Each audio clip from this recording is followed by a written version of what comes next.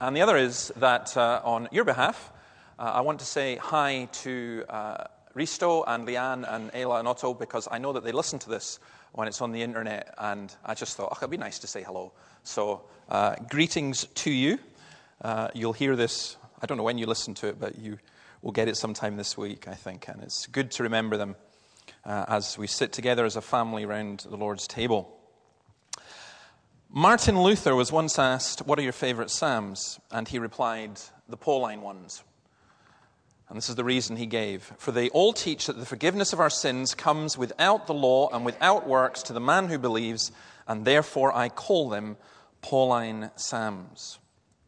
Now we are going to celebrate this morning the blessings that we receive from God and the great blessing of forgiveness. There's an old hymn that I know at least one couple in this congregation who could sing it, and I'm probably the only one.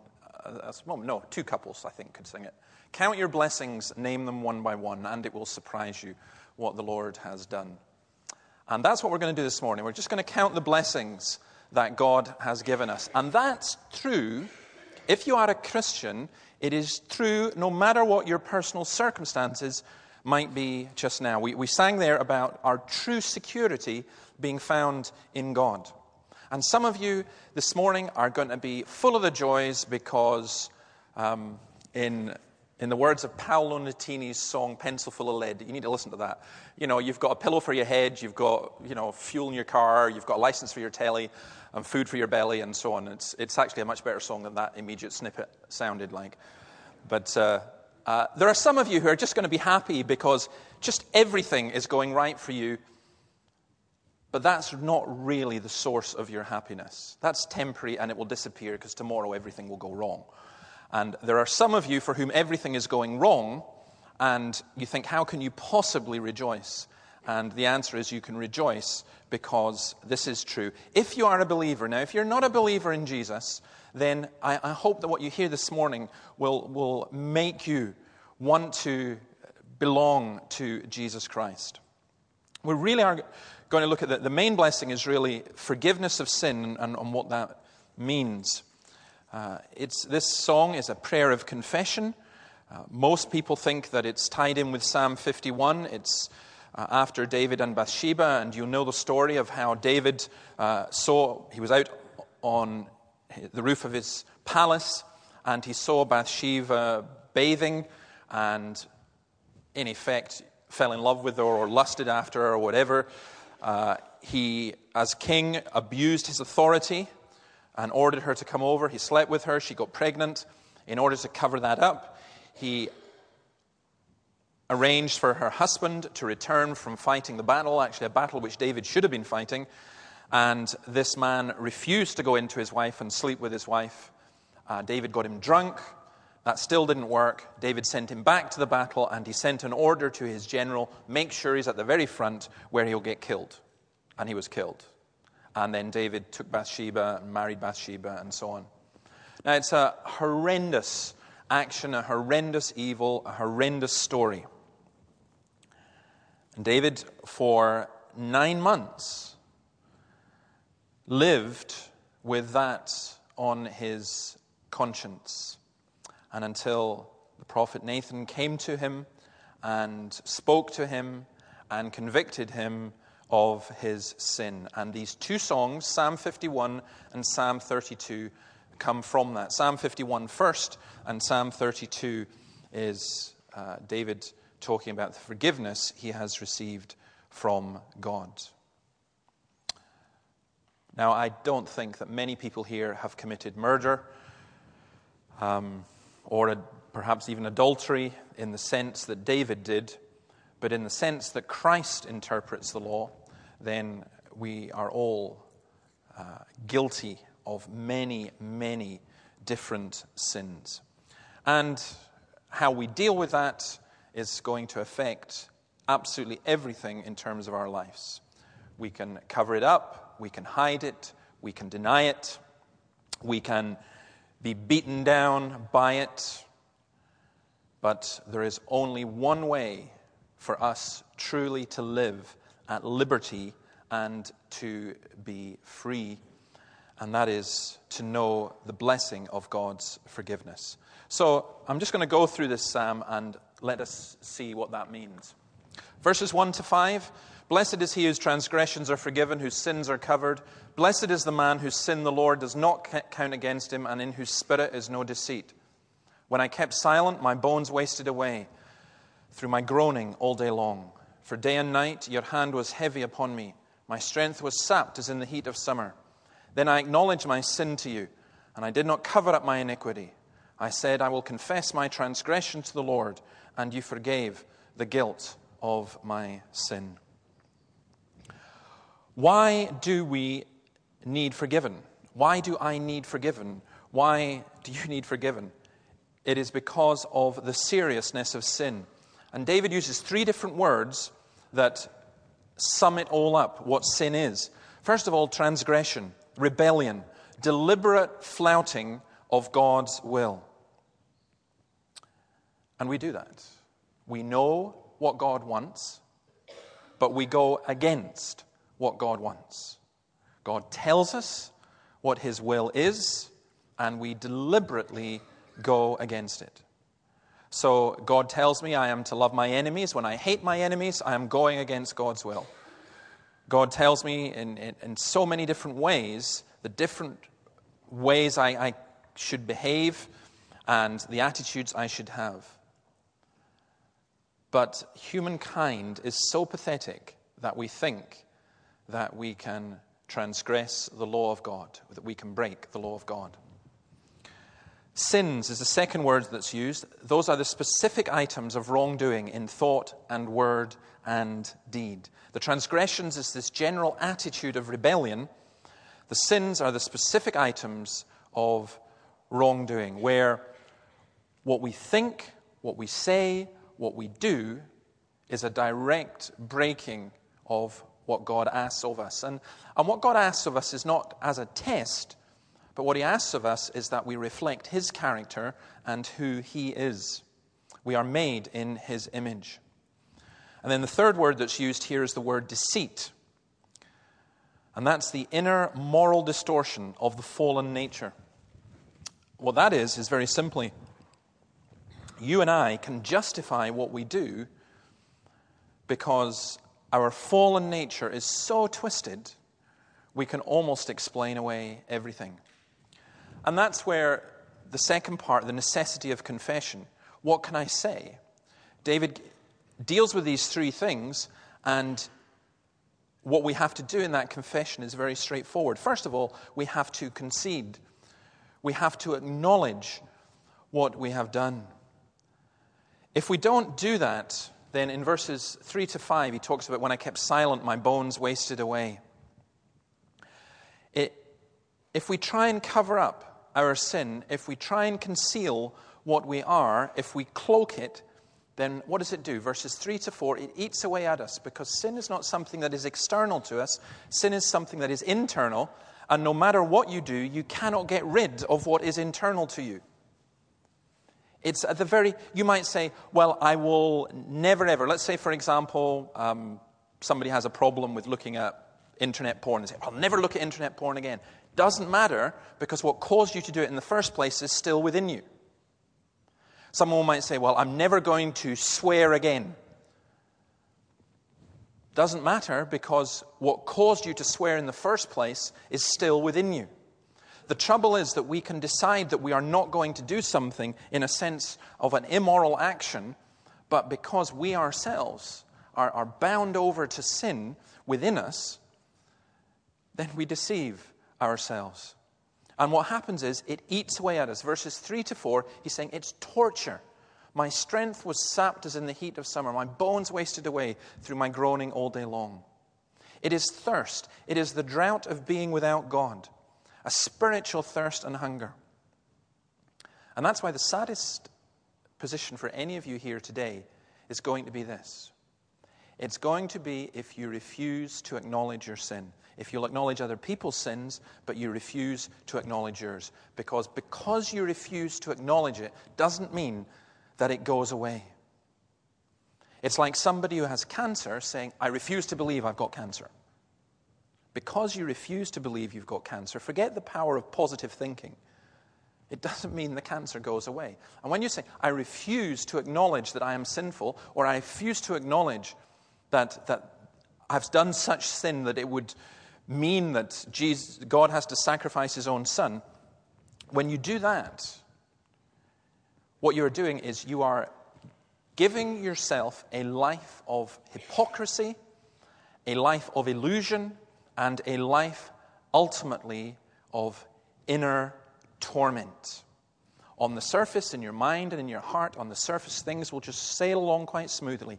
But underneath, that storm is always there. Long before Freud, the Bible recognized and spoke of the subconscious and what's involved. So we have to confess. We have to acknowledge that we have rebelled, that we have deliberately gone against God. That's why we do that in the morning service here when we do a corporate confession together, to remind us who we are and whose presence we are coming into.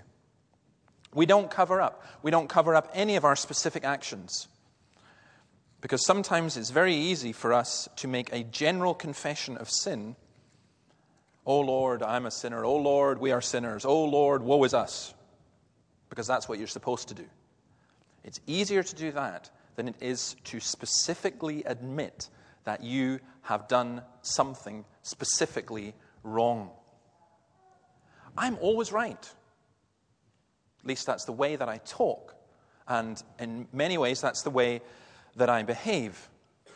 And yet, sometimes I have to turn it up and say, I got this wrong. I was wrong. The radical thing about what the Bible says is that there isn't a single person here who would be able to stand up before God and say, I am right. There's nothing wrong in me. I haven't done anything wrong this past week. I haven't said or thought, done anything wrong. There is no cover-up. That's why it's so perverse for people to be religious, to try and cover up their sin. It's so perverse for people to think that they can hide from an all-seeing God. We have to confess our actions and our inmost thoughts. And a true prayerfulness before God is not the arrogance that some people have of coming to God and telling him what he should do and so on. It's coming to God as broken people and saying, Lord, you are so right. Your word is right. And I am wrong. I have done wrong. I have said wrong. I have thought wrong. And to be honest, you know how wrong I am far more than I know how wrong I am. It's one of the most dangerous prayers in the whole Bible to pray, Lord, show me my sin. You don't really want to see it. But we come and we confess. And then there's the certainty of forgiveness. Blessed is he whose transgressions are forgiven, whose sins are covered. Blessed is the man whose sin the Lord does not count against him. How is it possible to know that you are forgiven? The rebellion against God. The relationship is restored. The inner man is renewed. It's taken away and something else is put in its place. And again, the same three notions of sin that they are dealt with. The radicalness of the Christian gospel is not that it takes some external actions and helps us to put them right. The radicalness of the Christian gospel is that we are forgiven, that we are renewed, that we are restored, so that even the cause of those external actions, even the sinfulness within us, it's gone, it's dealt with, it's forgiven, it's cast away, says Psalm 103, into the depths of the sea. It's a great blessing to be forgiven. And if you as a Christian, as you take communion this morning and you take that bread and you drink that wine and you say, I am forgiven. I am forgiven. There's nothing that you have done, nothing that you have said, nothing that you could do, nothing that you could say that is not forgiven by what Jesus Christ has done for us. It's why it's a Eucharist, a thanksgiving. It's why it's a celebratory meal, just to know that the blessedness of being forgiven. That's what we celebrate as Christians. We also celebrate verses 6 to 7, the Lord's security. Therefore, let everyone who is godly pray to you while you may be found. Surely when the mighty waters rise, they will not reach him.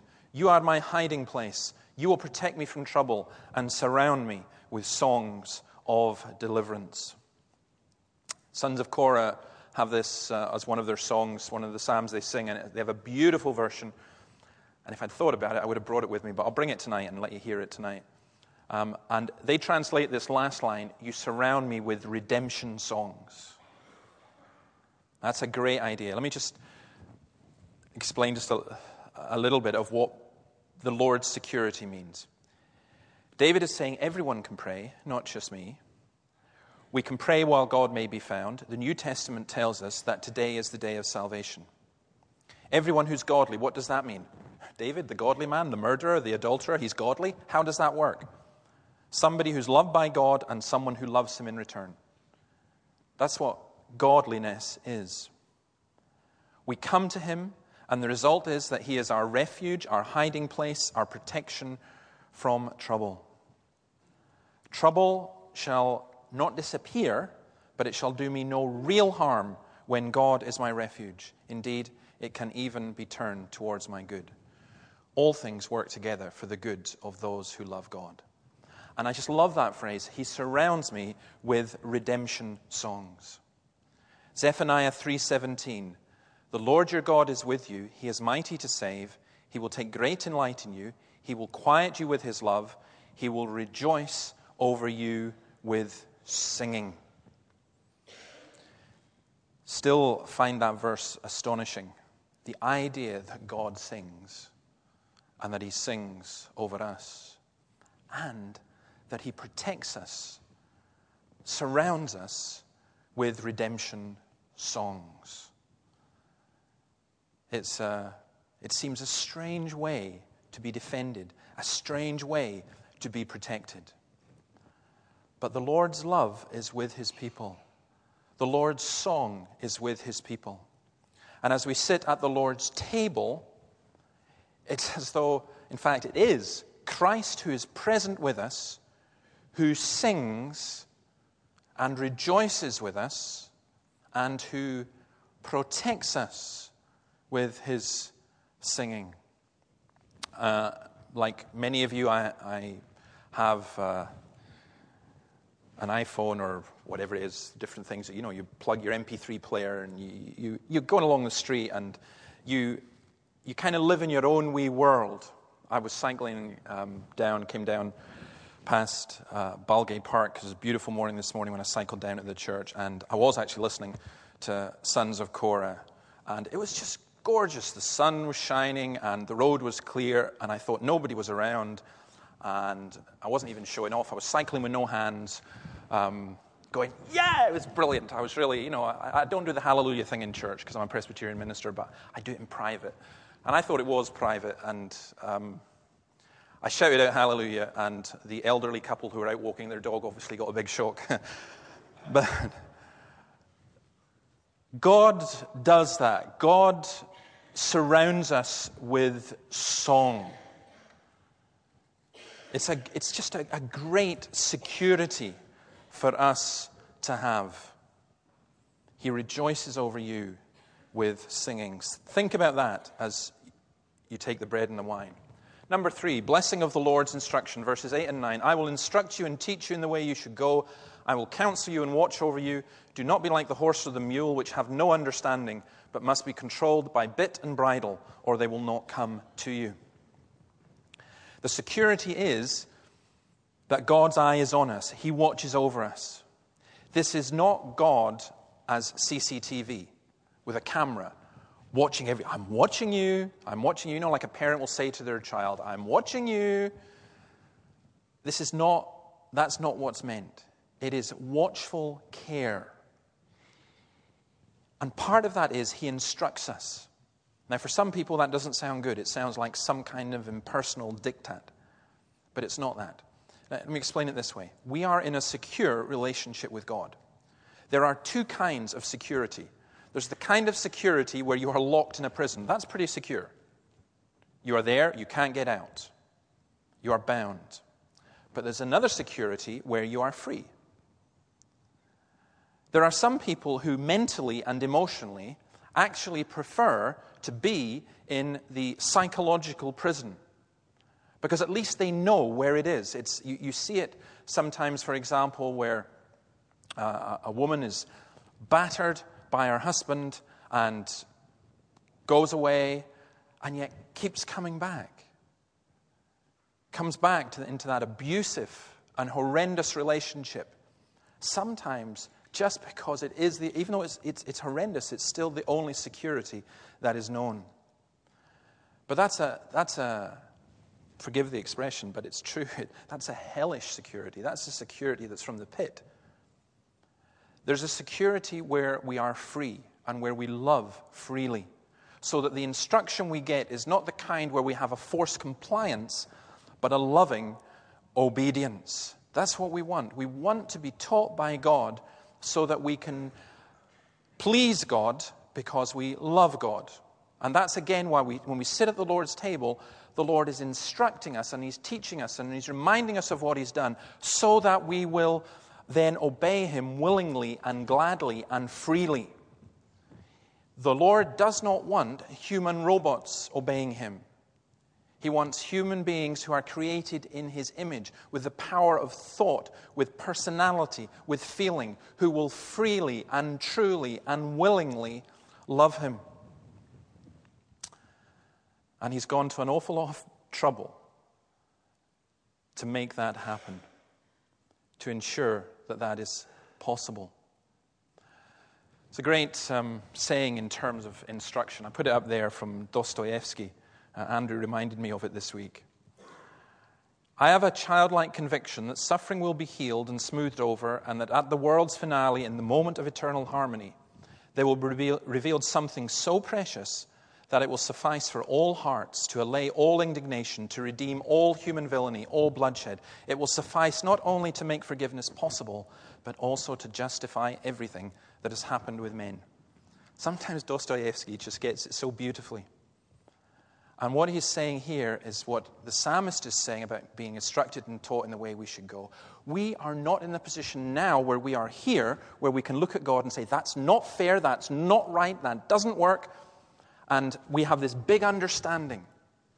We are not. We are in the position of being here, if you like, and God's final purposes and understanding of that being over there, and we are on our way to finding out. But as we are on our way to finding out, we have light, because that light is Jesus Christ, and that light gives us hope that somehow everything in this world that goes wrong, everything in this world that's evil, yet nonetheless, it is all pointing towards a final, ultimate good.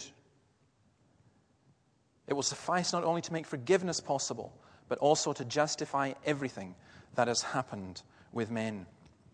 When we sit at the Lord's table, when we're reminded of the cross, when we're reminded of what Jesus has done, the Lord is instructing us, and He's saying, I know. I know your pain. I know your suffering. I know your hurt. I know your confusion. I know your darkness. I know everything that's gone wrong and is going wrong in your life. But still, all things work for the good of those who love me. There is the blessing of the Lord's instruction, and that's, of course, tied in with verses 10 and 11, the blessing of the Lord's love. Many are the woes of the wicked, but the Lord's unfailing love surrounds the man who trusts in Him. Rejoice in the Lord and be glad, you righteous. Sing, all who are upright in heart. The waters are there, the waves are there, but the wicked sink, the righteous have a shelter. When we sit at the Lord's table, we're saying we are righteous, we are made right with God through the blood of Jesus that cleanses us from all sin. We are upright in heart. How can a man who in his heart has looked at a woman and lusted after so much that he ends up killing her husband, committing adultery, how can he possibly write about being upright in heart? Sing, all you who are upright in heart. Because the forgiveness of God goes right into our innermost being, not just forgiving one specific action for which we are sorry, but renewing our whole inner being. Verse 10, we are loved with a love that never fails. The love that never fails. All may change, but Jesus never. Glory to his name. Now, there's just this great teaching, and I keep saying this to so many people, and Christians and everyone else. I cannot understand people who profess to be Christians and who don't like doctrine, and who, especially the doctrine of the cross, they are very uncomfortable with it. Please turn to Romans chapter 4, because let me read this before we take communion. And this is the verse, Paul quotes this psalm. What shall we say, Romans 4 verse 1, what then shall we say that Abraham our forefather discovered in this matter? If in fact Abraham was justified by works, he had something to boast about, but not before God. What does the scripture say? Abraham believed God, and it was credited to him as righteousness. Now, when a man works, his wages are not credited to him as a gift, but as an obligation. However, to the man who does not work, but trusts God who justifies the wicked, his faith is credited as righteousness. David says the same thing when he speaks of the blessedness of the man to whom God credits righteousness apart from works. Blessed are they whose transgressions are forgiven, whose sins are covered. Blessed is the man whose sin the Lord will never count against him. It's not as if, as many Christians seem to believe, emotionally at least, that God is holding your sins in reserve to see if you make it as a Christian, and if you don't make it, he's going to pile them all back on you again. There is something so radical going on here that if you really, really believe this, you would walk out of this building with a spring in your step. You would want to hug people and just tell them this great, great news. Because what David is teaching, what Paul is teaching, what the whole of the Scripture teaches us is this. It's as though God prepares a coat for us, a cloak for us, and he puts it on us. He takes our filthy rags and he clothes us in his pure righteousness. That's what we mean by imputed righteousness, the righteousness of Jesus coming to us. What the Lord says to David is this, and David grasped this even without having the experience of seeing the cross as we do. You have acknowledged your sin with Bathsheba. Give it to me. You have acknowledged that your heart is desperately wicked and deceitful above all things. Give it to me. And here, as I take your murderous heart, as I take your sinful inclination, as I take your lust, here's mine, what I'm giving to you. Here's my good deeds, my righteousness, my purity. And that's what happens with us. When we take communion, there's a kind of exchange. You're getting the bread and you're getting the wine. They're telling you what Jesus did. And what Jesus does is simply this. He comes to you and he says, give me it. Give me what's within you.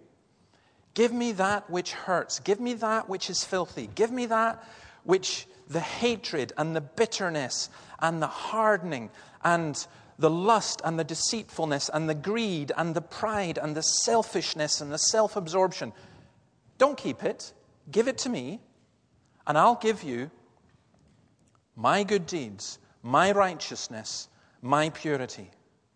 And here, have your heart back, renewed, cleansed, restored, and forgiven. Now, if you really, really, really believe that, you would just be absolutely exultant, cleansed, healed, restored, forgiven.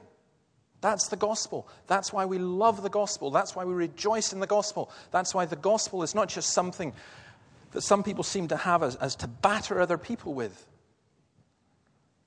But it is just the good news of Jesus for us. We are going to sing in a moment Psalm 51. And as we sing it, I ask you just to reflect upon that. We confess our sin in singing that. But as we confess it, we're handing it over and we're saying, Lord, take it. Take it, forgive me, cleanse me, renew me.